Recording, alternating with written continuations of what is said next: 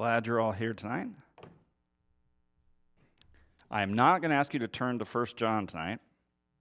We've been doing that for many, many months. We're turning somewhere else tonight. So, in your Bibles, if you would turn to the book of Colossians. We are going to start a new study tonight. And I'm going to shut that off. So hopefully we'll be able to, I'm going to do my introduction tonight, and time permitting, maybe we'll get into the first couple verses of the chapter as well. We'll see how that goes. And so I want to just take a minute and have a word of prayer as we get started with our Bible study for tonight, and ask God to help us with His Word. Father in heaven, we thank you for another time to come and gather, and we thank you for the singing that we just had, and Lord, that we can sing about your amazing grace, that we can sing songs about Christ, to exalt him above everything else, Lord. And as we get into our new study, I believe that is a overarching theme of the entire letter, Lord, is all about Jesus. So I pray, Father, that we would grow in knowledge in this new study that we're entering into. And through your Spirit, Lord, that you would help us to have understanding. You would remind us of things perhaps we have forgotten. Lord, teach us things that we've overlooked. We thank you, Lord, for the help that you give in all the knowledge and understanding that we have from Scripture. We praise you for it, and may you be glorified. In Jesus' name, amen. Well, I am very excited about teaching through the book of Colossians here on Wednesday nights. And like I did in my study in Malachi, I got partway through and then got sidelined by COVID. But then we came back after a while, came back here on Wednesday nights and started that study over and finished it. So I'm glad to come back to this book because I started this book over a year ago and got sidelined by COVID as well. And so we'll get into this book here at the beginning again, and this time we will, Lord willing, we will get all the way through it. So I'm excited about it. And as you know, again, we just finished several months long study through the book of 1 John, which was focused on refuting and attacking the false teachings of the Gnostics regarding the person and work of Jesus Christ. And through that, John gave us as Christians several proofs of true salvation in order that we may know that we have eternal life. So we spent the last few months looking at that. And here in Colossians, we'll see that the Apostle Paul is tackling some of the same issues that John had to deal with in the church. Those things had also become a reality in the lives of the believers at this local church. And like John, Paul will instruct about the person and work of Jesus and the false teachings of the Gnostic heresy as well as other things. And so in this introduction, I want to give just kind of an overview of what we'll be coming into contact with here in this short letter from Paul. And in chapter 2, verses 6 through 23 of this study, we'll see, we'll be anchored in Paul's teaching about what it means to be alive in Christ. Okay, there's several verses there. There's other things included in that, but that will be kind of an overarching theme there that we'll look at. We'll be exhorted to hold fast to Christ as the head of the church, and to Christ as the substance and not the shadows. Right? We'll see the difference between Christ as substance as compared to the things that were just shadows.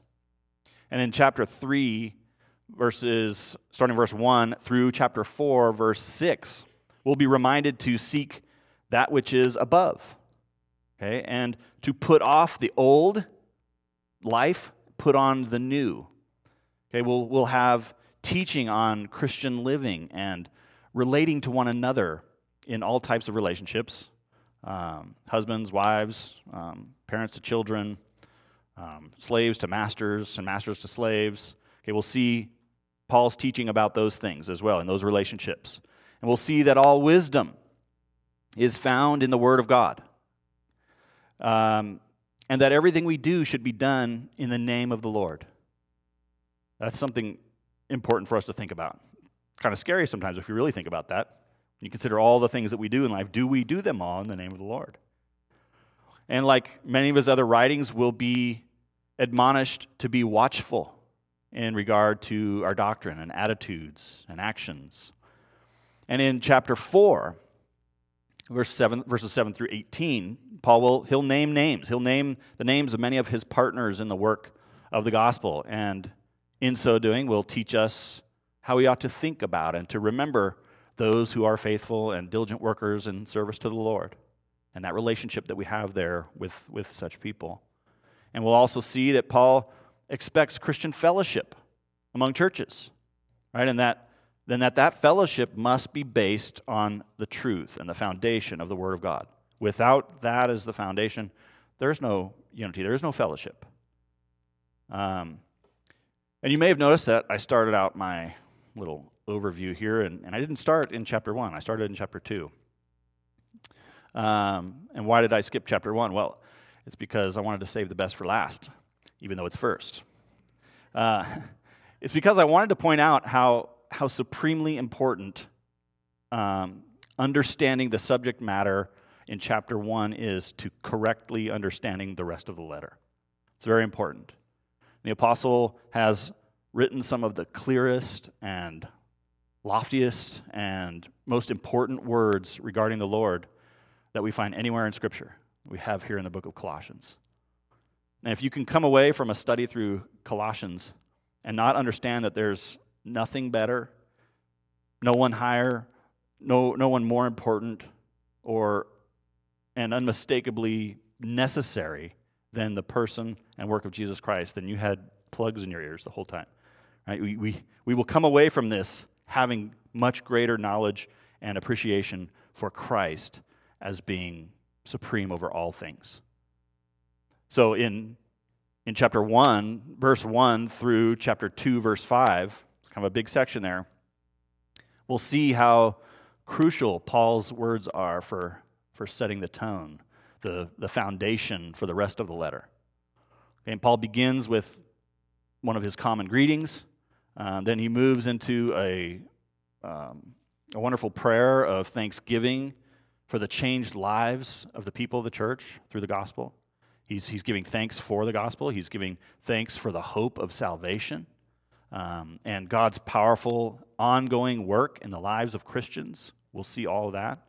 He'll talk about his own ministry of suffering for the church and the fruit that is produced from his struggle.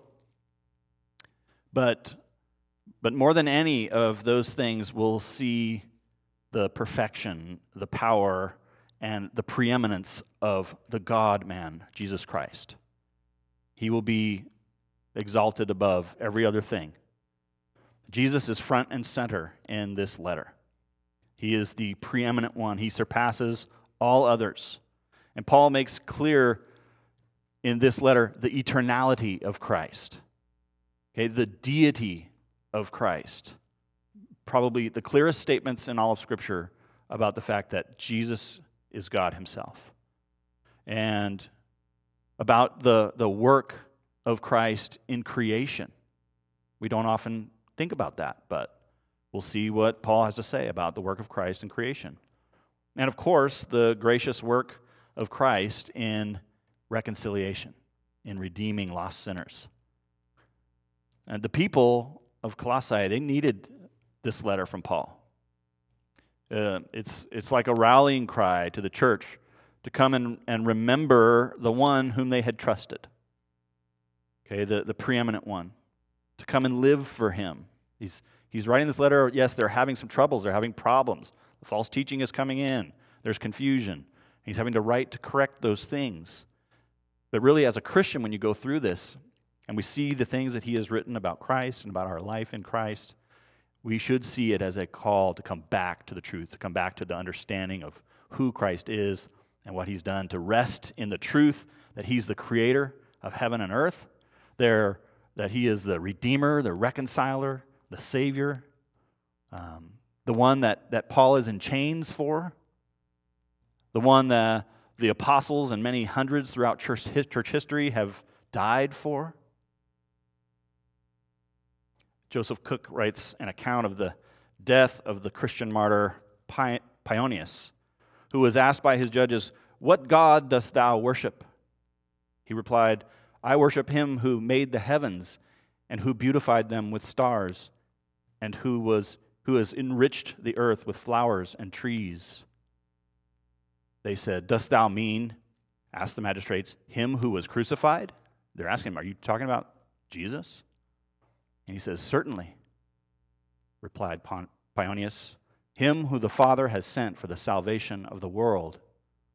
As Pionius died, so died Blandina, and the whole host of those who in the first 3 centuries, without knowing anything of the Nicene Creed, held it implicitly, if not explicitly, and proclaimed it in flames and in dungeons, in famine and in nakedness, under the rack and under the sword." This is Christ. This is who Christians die for. Christians haven't and don't die for a myth or a phantom or just a man. They serve and suffer and worship and die for the God of the universe, the one who gave himself as a propitiation for their sins, as we saw in our study in 1 John, the one who suffered and died under the wrath of God in their own place. So just as the Colossian people needed this letter, we too need it. The deity and the life and the death and the resurrection of Christ are still under attack today, just like they were back in Paul's time. Even inside the walls of supposed Christian churches, the deity of Christ is attacked. The resurrection of Christ is attacked. So I pray this study will enrich your lives and strengthen your understanding of the Lord Jesus Christ as the head of the church, as your Savior, and as the creator of heaven and earth. Of course, Colossians is not just the title of this book. It's the name of the city in which church was writing. It's the name of the city in which this church was located that Paul is writing to. Okay, and we know that this letter, if you have your Bibles open to Colossians, a couple of passages I want to look at here, then we know that this letter was written by Paul because in 3 places in this letter he identified as such. Colossians 1:1, the very first verse there, look how he starts the letter. "Paul, an apostle of Christ Jesus by the will of God, and Timothy our brother." Okay, he's identifying himself there as the author. That's how he begins this letter. I, Paul, am writing this letter, basically, is how he's saying that.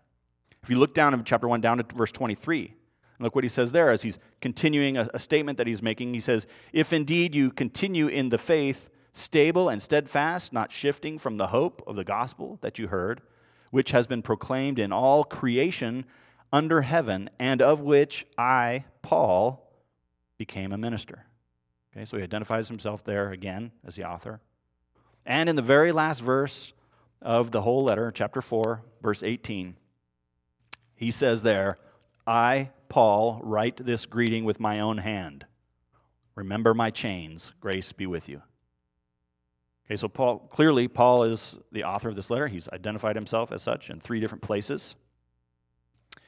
Colossae was a city in the region of Phrygia, if that's the correct pronunciation, which at the time was a part of the Roman province of Asia.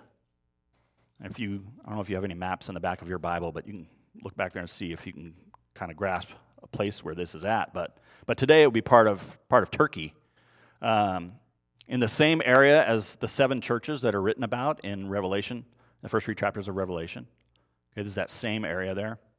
About this city is about 100 miles east of Ephesus, 10 miles from Laodicea, which is also one of the 7 churches mentioned, and it's mentioned in this letter. Laodicea is, and so Colossae is not very far from that, 10 miles. I mean, here from Weed, something like that. And 13 miles from Hierapolis, which is also mentioned in this letter. There's some specific locations mentioned in the letter itself. And Colossae was a very important point on the trade route in the 5th century BC when the Persians controlled the region. But by the time that this letter was written by Paul, the Romans were in power, and the trade route had been changed. It had been rerouted to go through Laodicea. And you can imagine how the changing of the main route of trade would also change the city of Colossae. A once bustling place where everybody wanted to go through is now, it kind of reminds me of that cartoon movie Cars, right? What was the name of that city? Radiator something or other. Radiator Springs, yeah. It's really happening place, and then they put the interstate in, and next thing you know, it's this, nobody knows about it anymore, and all the cars are there just roaming around by themselves. Nobody ever comes through there anymore. It kind of makes me picture that when I think of Colossae. Because things changed. The route had changed, and so people didn't go through there anymore like they did. It wasn't really on the way to something. So that really changed the city. It affected the importance of that city in the region. And it was mainly a Gentile population. There was a large Jewish community there, and the Jews had been around there since the 200s BC. I think that's important to this study in Colossians too, because some of the errors that Paul addresses here are because of the pagan mysticism of the Gentiles, and also some because of the Jewish legalism that was still there. And you have both because the city's made up of both Jew and Gentile.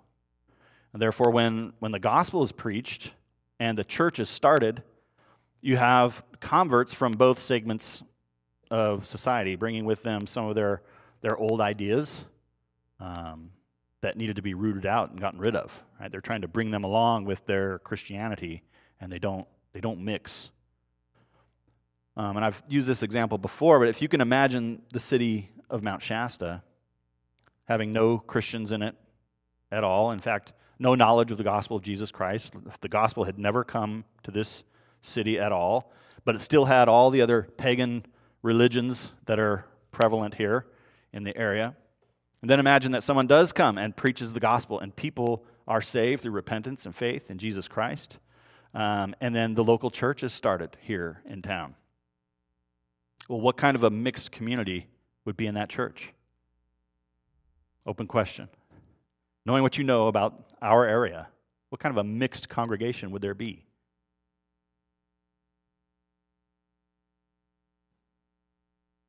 Perhaps some New Age, right? People that come out of the New Age movement.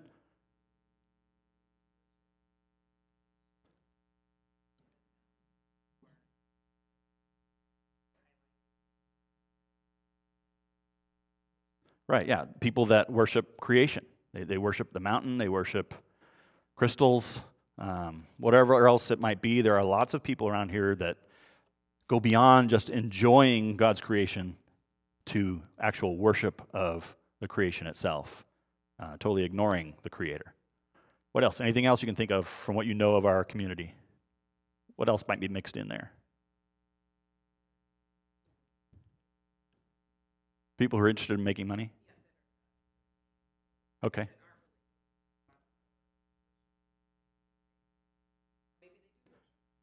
Yeah, no, that's true. That would be part of the mix. People that didn't have any religious affiliation at all, perhaps. Their life was just about making money. It's a self-worship, really, but that's what they would bring in. So they wouldn't necessarily have any mixed beliefs from other religious systems, but they would certainly be having to get rid of their own self-worship. We'd probably have some Buddhism mixed in. What was that? Iamers, yeah, part of the New Age stuff. Any others you can think of? So you have this mixed group, right? A church now, those who have, and I'm talking, they have truly come to faith in Christ. They've believed the gospel, the basic gospel unto salvation. They've repented of their sin. They put their trust in Christ as their Savior, believing He is who He said He is. But imagine that church without ongoing teaching or without leadership. What types of things might they tend to try and mix with the gospel of Jesus Christ, based on the list we already gave? What do you think? What's that? Idols? Absolutely. Yeah, like I'm speaking of the worshiping of the creation, right? They might try to somehow incorporate crystals or objects, maybe that they might want to put up on a stage or something like that, thinking there is some power in those things or something to them that they need to pay attention to. What else? Yeah, worshiping Mother Earth, right. Again, ignoring the Creator. The earth is not to be worshipped. The Creator is. Worshiping angels, absolutely. Yeah, for sure.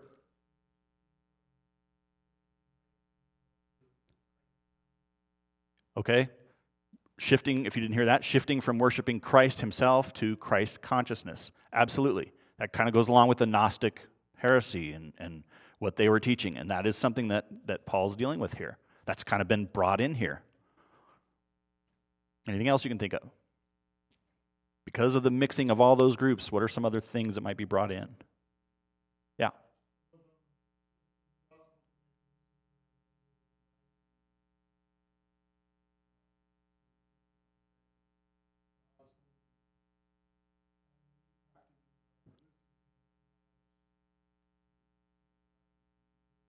Okay, yeah. So changing information that we have about angels, including Lucifer, right? Making the scriptures say what it doesn't say about him. Yeah, sure. Anything else?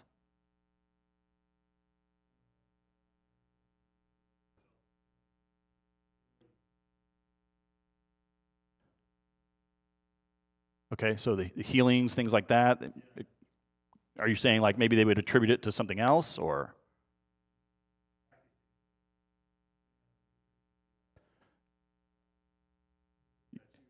Right, yeah. So we'll probably talk about some of that here too, for sure.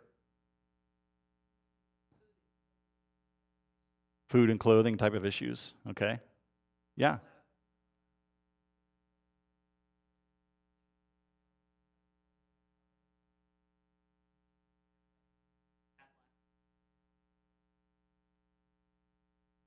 Yeah. Yeah, and you can see how after a while, as people try to cling to old things, how silly it would get after a while.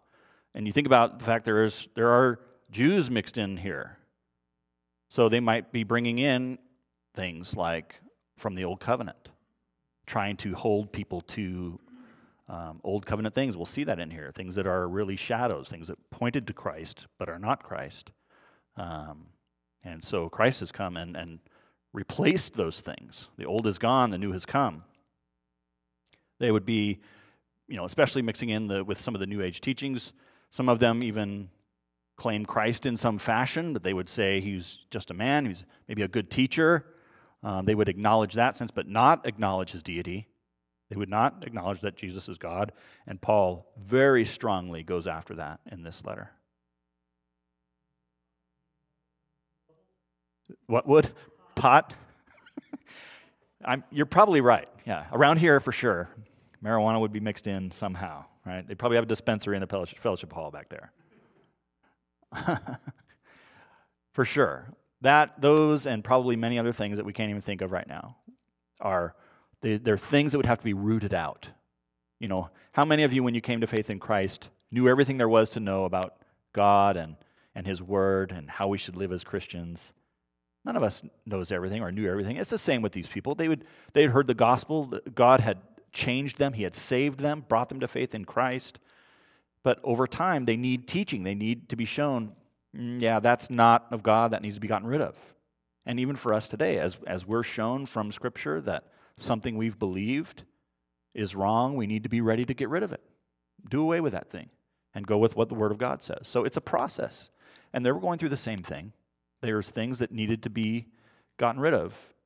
And not just that they had individually brought things with them into their faith, but now you also have others coming in with new teachings, different teachings. It's not just that they brought something with them, but others are coming in to try to teach them things, drawing them away from the truth of the Word of God, which goes to the Gnostic heresy and other things where false teachers would come in, and because they're not grounded in the Word of God and perhaps don't have the teachers they need to have, they are susceptible to false teaching.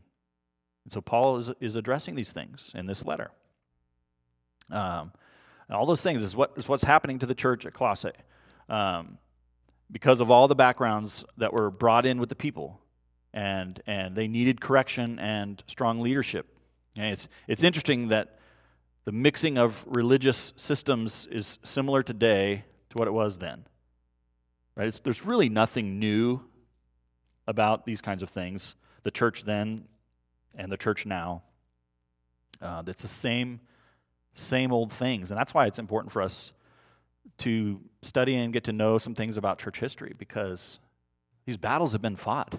They've been fought before. We don't need to reinvent the wheel, right? We can see how the church, the true church, has dealt with these false teachings in times past. And here we have the Word of God actually directly going after false teachings and giving us the truth. So in an absence of sound teaching, we have to remember that people can be easily swayed, begin to forget the truth and try to mix in lies with the truth. Many times, not maliciously or even intentionally, but they haven't been taught. They don't know. And they're not being told to be discerning about these things. So it's very important. And so apparently there was similar problems in the church at Laodicea, because this letter is supposed to be read in that church as well, as we will see later on. Paul wanted the church of the Laodiceans to read this letter that he's written to the Colossians, and he wanted the Colossians to read whatever he wrote to the Laodiceans. So in chapter 4, verse 16 in Colossians, it says, "And when this letter has been read among you, have it also read in the church of the Laodiceans, and see that you also read the letter from Laodicea." So that's interesting, right? There's this sharing of information that Paul wanted them to have. Now, this letter to Laodicea we don't have as part of the canon of Scripture, so we don't know what was written in there.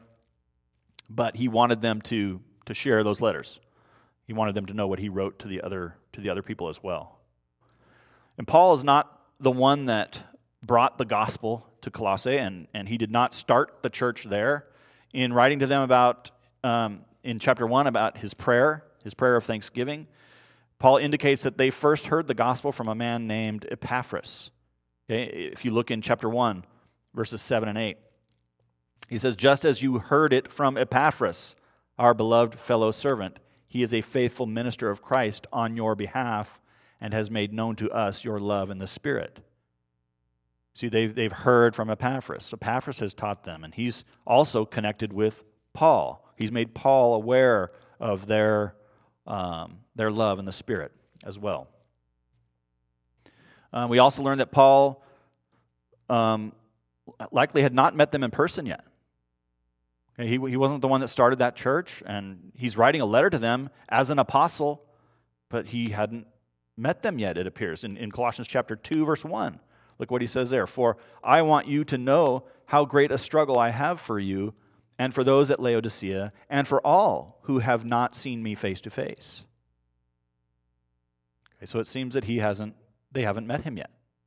They perhaps know of him, but they haven't met him yet. And here he's writing a letter to them as an apostle of Christ to give instruction. And the church in Colossae was most likely started during Paul's 3-year time period in Ephesus. Perhaps Epaphras had gone to Ephesus and came to Christ there and then brought the gospel back to Colossae. And that's how they heard the gospel first, through him. As Paul refers to Epaphras as his beloved fellow servant and faithful minister of Christ on behalf of the church there. And along with letters he wrote to the church at Ephesus and to a man named Philemon, which you've heard, he wrote this letter to the Colossians between 60 AD and 62 AD. Paul was a prisoner in Rome when he wrote these letters. Letters are commonly called prison epistles. Maybe you've heard that before. but he wrote them from prison. And if you look at a couple of references here, first of all, in chapter 4, well, all of them are in chapter 4. If you want to look there, in chapter 4 of Colossians, verse 3, where he says, "At the same time pray also for us, that God may open to us a door for the word to declare the mystery of Christ, on account of which I am in prison." Okay, so we know he's in prison. Down to verse 10, says, "Aristarchus, my fellow prisoner, greets you, and Mark, the cousin of Barnabas, concerning whom you have received instructions. If he comes to you, welcome him." Okay, another indication he's in prison. And then again, the last verse, we already read that once, but let's look at it again, verse 18 of chapter 4. "I, Paul, write these greetings with my own hand. Remember my chains." Okay, he's indicating to them and reminding them he is in chains for Christ. He is in prison because of the gospel of Jesus Christ. So as we'll see later, it appears that Epaphras was very concerned about the church and left there to go to Paul while he was in prison and bringing him news of the heresies that had made their way into the church. That's how they did things. You know, you have messengers. Messengers from the church would get sent, and they would bring information, just like the church at Philippi, where they sent a messenger to Paul, not only to bring information, but to minister to Paul as well. And no doubt Epaphras would have gone to Paul, and he'd be seeking wisdom from Paul and counsel from Paul on how to deal with the problems going on there. But he was also a fellow prisoner, according to Paul. Paul's own words tell us that when he writes to Philemon, he tells us about Epaphras. In Philemon chapter 1, verse 23, Paul writes, "Epaphras, my fellow prisoner in Christ Jesus, sends greetings to you." So when he writes to Philemon, he greets Philemon and says, "My brother Epaphras is also greeting you, and he is my fellow prisoner." So at some point, Epaphras was also a prisoner. He was a prisoner with Paul. Don't know for how long or during what time period for sure. But even today, the words of this letter are intended to give truth, again, about the deity of Christ. These words, even though they are in Scripture, even today, groups, cults they'll use even the Scriptures to deny the deity of Christ. Somehow they twist them and use them to try to deny the deity of Christ. So like I said, it's still under attack today. The person and work of Christ are under attack today, as they always have been. But we should see and know that he is not a created being. Jesus is not a created being. We should see and know that we cannot lose our salvation. There's no purgatory. We don't assist Christ in our salvation by our own good works. So there are many things in this letter that we will see, but I think the biggest thing we will come away from this study with is being reminded. I mean, we know this to be true, but we need to be reminded sometimes how much better Jesus Christ is than anything or anyone else, that our focus needs to be Jesus Christ. He is God. He is eternal. He's the creator of all things.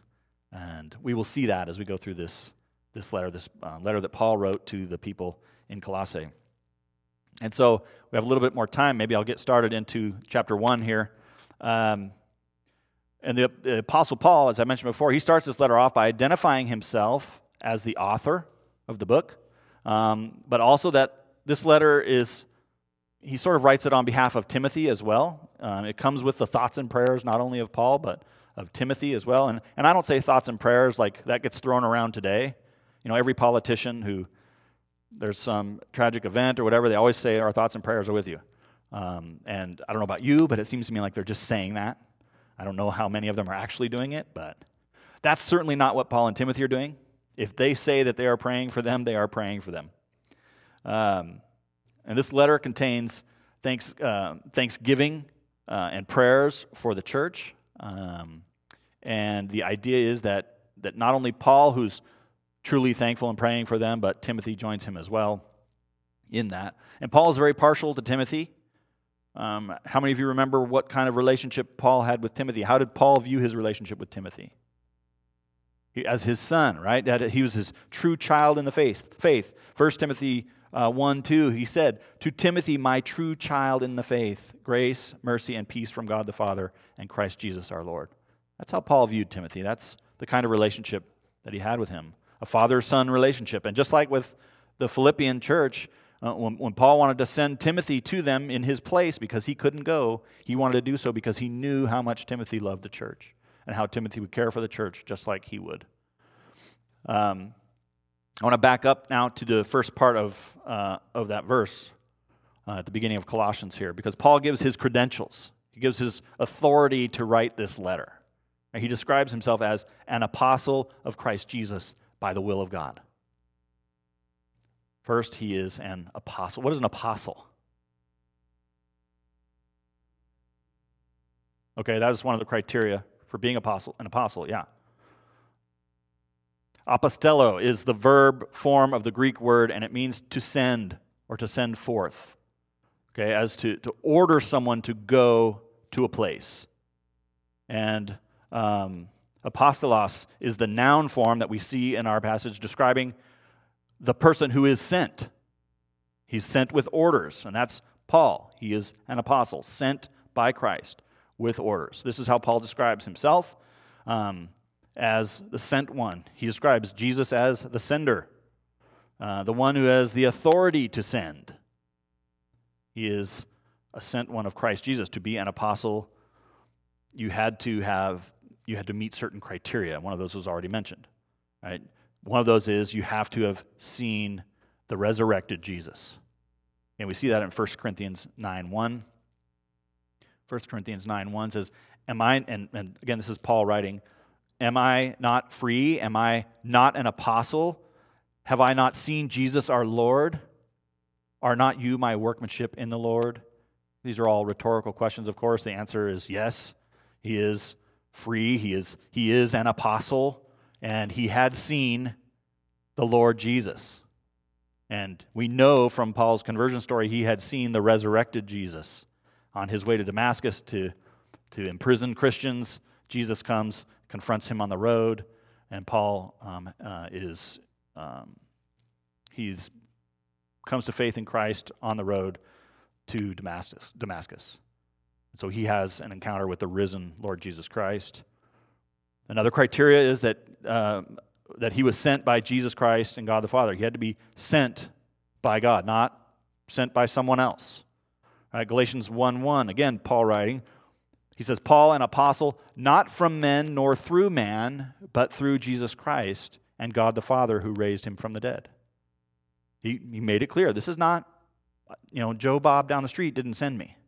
Now, this isn't a bunch of us got together and said, "Yeah, go ahead, you're an apostle." This is from God, from Jesus, that he is an apostle. Another criteria for being a true biblical apostle, he must possess the signs of a true apostle. 2 Corinthians 12:12 says, "The signs of a true apostle were performed among you with utmost patience, with signs and wonders and mighty works." Okay, these are the signs and wonders that Jesus himself gave the apostles to do, to authenticate the message of the gospel. Right? They were given the power by Christ to, like was mentioned earlier, to go and to touch people and to heal them, to cast out demons. All the things that they were doing, these signs and wonders were given by Christ, not so that people could focus on the apostles and the signs and wonders they could perform and say, "Oh, how amazing you guys are." These were done to show, to authenticate the message. It is about the message of the gospel, salvation in Jesus Christ. And so Christ gave these powers to the apostles so that this message going forth would be shown to be going forth in power. And so that was one of the requirements for being an apostle, that they had to have been given this ability by Christ. And the last one here is he had to receive the knowledge of the gospel directly from Jesus. Okay, a true apostle had to receive that knowledge directly from Jesus. Back to Galatians 1, verses 11 and 12. "For I would have you know, brothers, that the gospel that was preached by me is not man's gospel. For I did not receive it from any man, nor was I taught it, but I received it through a revelation of Jesus Christ." Okay, this is, again, Paul writing to Galatians. He wasn't one of the 12. He wasn't walking for 3 years with Jesus, learning from Jesus there. But after Paul's conversion, he spent time with Jesus, and Jesus taught him directly. The other apostles, they did have that direct teaching from Jesus, so they're still qualified to be apostles. But that's the point. You had to have been taught by Christ. So with those in mind, and despite the claims today of high-profile people, there are no apostles today. There's a huge movement today of people who believe they're apostles. And they are making themselves apostles. They are declaring other people apostles. Nobody today learned from Jesus Christ himself. Nobody today has seen the resurrected Jesus. Nobody today can perform the signs and wonders of the apostles. So not only do they not even meet one of the requirements, they don't meet any of them. So the second part of that opening statement is that his apostleship was by the will of God. Again, reminder that this is not from man. He's not doing this on his own. He's not saying, hey, I learned a bunch of stuff, so now I can be an apostle. This is by the will of God. And so he didn't make himself an apostle. He didn't join the Apostles' Club. Okay? But nowadays you can go to a website, and if you pay money, you can become an apostle. And you can get a discount if your wife joins you to be an apostle. Apostolette. Okay? It's silliness. That is not who the apostles were, and you cannot be an apostle today. Why is it important that we know this seemingly basic principle? Why do we need to know this about the apostle? Why is it important that Paul writes this to them? What do you guys think?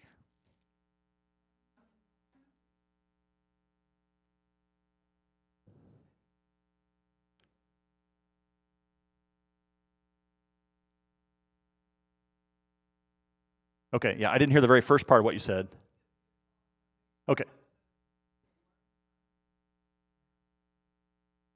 Right, a solid foundation that we can believe and learn from as the truth. And somebody else said something. Okay, same thing. Yeah. It's authority, right? We need to know it because we need to know where the authority is. And here we have the Word of God. And the Word of God is authoritative. And he's claiming here and proclaiming that he is an apostle by the will of God. And we have to know this. And it's important so that we know when someone comes claiming, I'm an apostle, you can just dismiss it. Just dismiss it. They're either deceived or they're just flat out liars. Whatever it is, they are not an apostle. So we need to know this.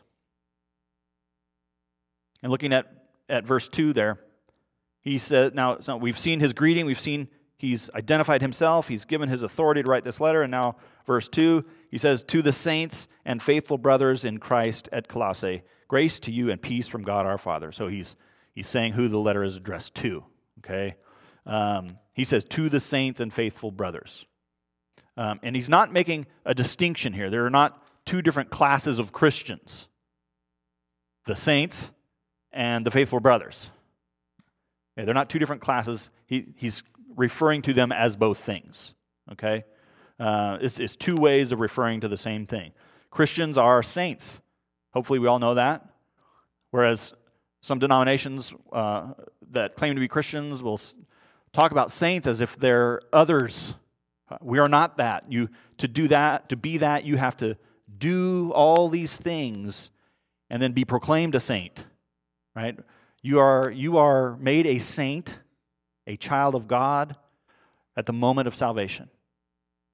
We are saints. 1 Corinthians 1:2 says, to the church of God that is in Corinth, to those sanctified in Christ Jesus, called to be saints together with all those who in every place call upon the name of our Lord Jesus Christ, both their Lord and ours. And Christians are brothers and sisters by adoption. Ephesians 1:5 says, he predestined us for adoption to himself as sons through Jesus Christ, according to the purpose of his will. And all of this, of course, is only possible by being in Christ. And this greeting is directed at the saints and brothers in Colossae, hence, of course, the title of the book.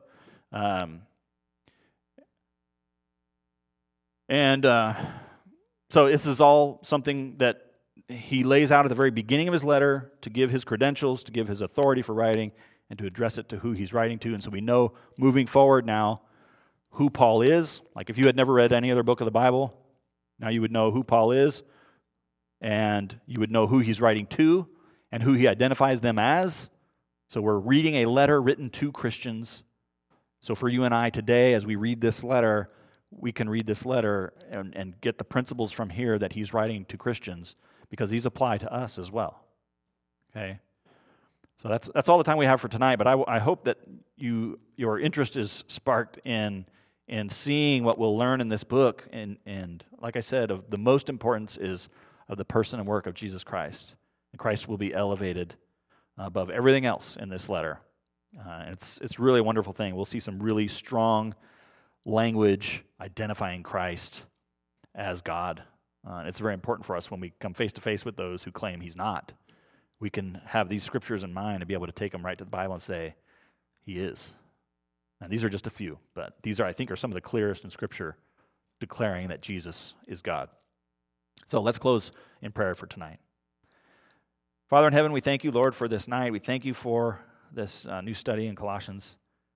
Thank you, Father, for the preeminence of Christ. I thank you, Lord, for the truth of that we will see in this letter over and over again. And Lord, I pray that we would grow through this study, be prepared to give an answer to those who claim things that are contrary to Scripture, that we would be able to bring the Word of God to bear on those discussions, Lord, and share with them the truth of the Word, that Jesus is eternal, he is creator of everything, he is our Redeemer, our salvation. We thank you, Father, for your grace and your mercy and kindness to us. We thank you for all the time that we have to gather and fellowship with one another as your children. Give you praise in Jesus' name. Amen.